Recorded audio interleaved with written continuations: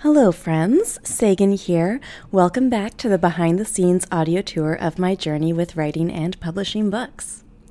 As you know, if you've listened to previous episodes, I currently have a lot of book projects in the works. But the one that I'm focused on this month, April 2019, is book 4 in my romance novel series entitled She Wants More. So today I wanted to share my process with getting started with book 4, including how I outline it and my methods for getting the words on the page when I'm working on a new book. But before we get into that, I thought it would be fun to share some background on the series itself for those of you who don't know much about it. So this is book 4 in the Polyamorous Passions series. There will be 9 books in total in the series, and each book is a short novella length, just over 20,000 words. For context, that's about a third of the length of The Great Gatsby. Put another way, The Lion, the Witch, and the Wardrobe is about 38,000 words. So as you can see, these novellas that I'm writing in the romance series are all pretty short. They can easily be read in 1 to 2 hours. I like writing short novellas because it allows me to really focus on getting the story out there in a very direct sort of way. When you are working with such a limited word count, I like to think that as an author, there's a smaller chance of me going off on an unnecessary tangent. Plus, shorter books make it easier for a reader to actually complete the book. I know that for myself, I'll often start reading a novel and then I might get distracted by another book and then another one. So part of the idea behind these is that it will be a nice, quick read for people who have hectic schedules and don't want to commit to a hefty volume. Another benefit is that writing shorter novellas enables me to write, edit, and publish them much faster so that my readers don't have to wait months and months or even years in between each book. I'm publishing these all within about a 3-month span of time between each one. And finally, the Polyamorous Passions series follows the story of 3 best friends as they each discover ethical non-monogamy in their own way. Books 1 to 3 focus on Emma's story, books 4 to 6 focus on Helen's story, and books 7 to 9 will focus on Scarlett's story. They follow the same chronological timeline, and all 3 of the best friends, plus a few of the side characters, appear in all 9 of the books. Having these 3 trilogies within the overarching series is a useful way to explore each character and their journeys along the way. As a sidebar, it's also a really fun way for me to play with different characters' voices from their perspective versus their friends' perspectives. So we were introduced to Helen in books 1 to 3, but since book 4 is from her point of view rather than Emma's, we get to really see her and the other characters, her other friends, through an entirely new lens. So that's a lot of fun. So that's a little background into the series. I published book 1, A Choice Between Two, back in August 2018. Book 2, Gaming the System, was released in November 2018. And book 3, Make Me Forget, came out in February 2019.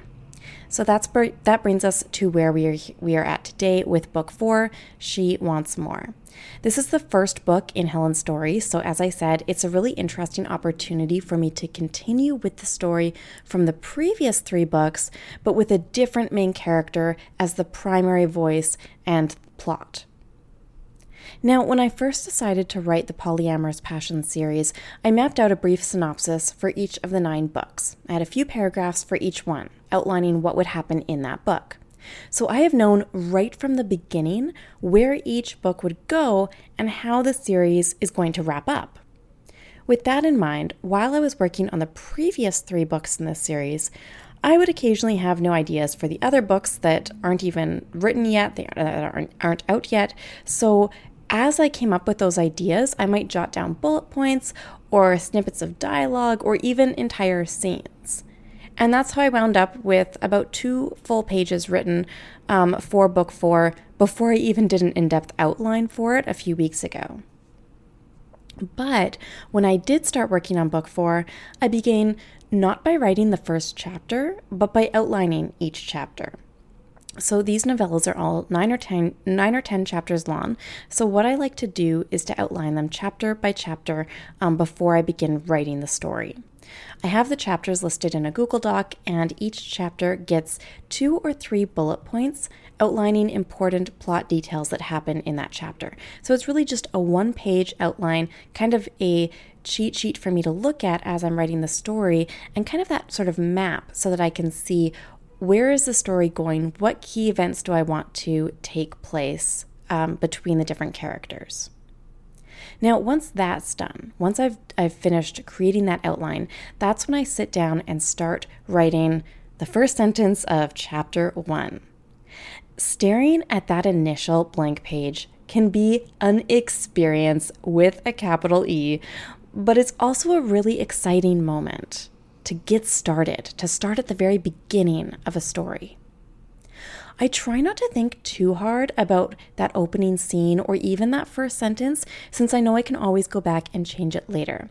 So I often start writing, rather than sitting and staring at this blank page for minutes on end or hours on end, I usually just like to dive right in because I know that I can go back and I can adjust that paragraph or that first sentence later on.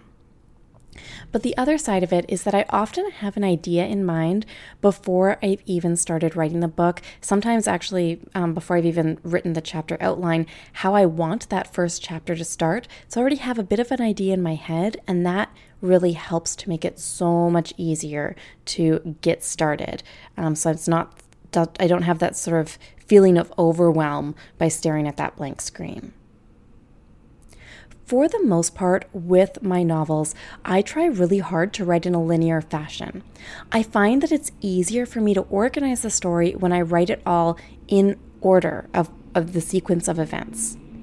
If I write a story in which I jump around a bunch from one chapter to the next, which I have done before, I inevitably forget about some important detail or another, and I end up needing to go back and make a bunch of changes. I usually miss something crucial and things just get a little haywire. I know there are some really famous authors who I adore, like Diana Gabaldon, who jump around and write like it's almost like it's a jigsaw puzzle to piece together afterward, but that's just not my preferred way of doing it. To each their own. I like writing linear, that's not going to work for other people. Now, that being said, as I am writing a story, I'll often get a really great idea for a scene or some dialogue that I know will be featured later on in the book, maybe like 5 chapters down the line. So whenever that happens, whenever that idea strikes, I get that idea onto paper as soon as possible so that I don't forget it. I've found that following where the inspiration strikes is super important. Getting it on paper as soon as I come up with that idea is crucial. And once I finish writing that bit that jumps out at me, that's when I like to go back and continue working methodically chapter by chapter, again in that sort of linear fashion. Usually it's when I hit about 2/3 of the way through a book that I get a little bit stuck. So that's when I tend to do a lot more jumping around from one chapter to the next, going back to fill in past scenes, rereading what I've already written to get inspired for other things I should include, and so on. Those last 2 or 3 chapters are often the hardest for me to write. They are the ones that tend to require the most pushing on my part to get them done so that I have a complete manuscript. That's also why the first few chapters in each of my books tend to be the best edited, because I've gone back over them so many times while trying to figure out what direction to take later on in the story. So I often like to refer back to previous chapters, reread them as I'm going through. I might change things and edit them and that kind of thing. And because I do so much of that before the entire first draft is even written, those earlier chapters do tend to be better edited as a result. I've just spent so much more time working on them while trying to get ideas for later chapters in the book. I also want to note here that even though I use a chapter-by-chapter outline before I even start writing my books, and even though I always know at least 2 or 3 events that will happen in each chapter before I get started with those bullet points in my outline, that doesn't mean that my book outline is set in stone. As I'm writing a book, sometimes the characters want to go in a different direction than I had planned. Sometimes I realize that what I thought would be a really great event just doesn't work after all. So I definitely adjust my outline throughout the writing process, some books much more than others. My chapter-by-chapter outline is a fantastic guideline for me to follow when I'm writing a book, and it gives me a lot of direction and keeps me on track with the story arc, but that doesn't mean it's rigid. Rather, it's a tool that I use, and I might delete things or add things or move things around in that outline as the story unfolds and as the characters take on a life of their own. The core idea of the book in that synopsis that I wrote months and months ago, that tends to stay pretty much the same, that central idea of the book, but the little details here and there and how the story unfolds, how I get to that endpoint, that is where a lot of different types of changes tend to happen. So really, this chapter-by-chapter outline is an organic living document. And if you've been in my freelancer courses, then you've heard me say that about your small business plan. So your business plan for a freelance business, any kind of solopreneur business, it's a really organic living document. It's a tool to keep your business moving forward. And to me, these chapter-by-chapter outlines work in much the same fashion as an author. It's a tool to move forward. It's a living, organic document that needs to be referred to on a very regular basis as you move forward with your story, and it can absolutely change and grow as you and your book change and grow. Now, I would love to hear your thoughts on all of this. Do you like hearing about the outlining process of writing a book? I'm really curious. Does anything about my method of doing this surprise you? And if you are an author, do you prefer to have an outline, or do you like to fly by the seat of your pants when you write? Feel free to email hello@saganmorrow.com or connect with me at SaganLives on Twitter or Instagram to chat about it. Thanks so much, and I will see you in the next audio recording.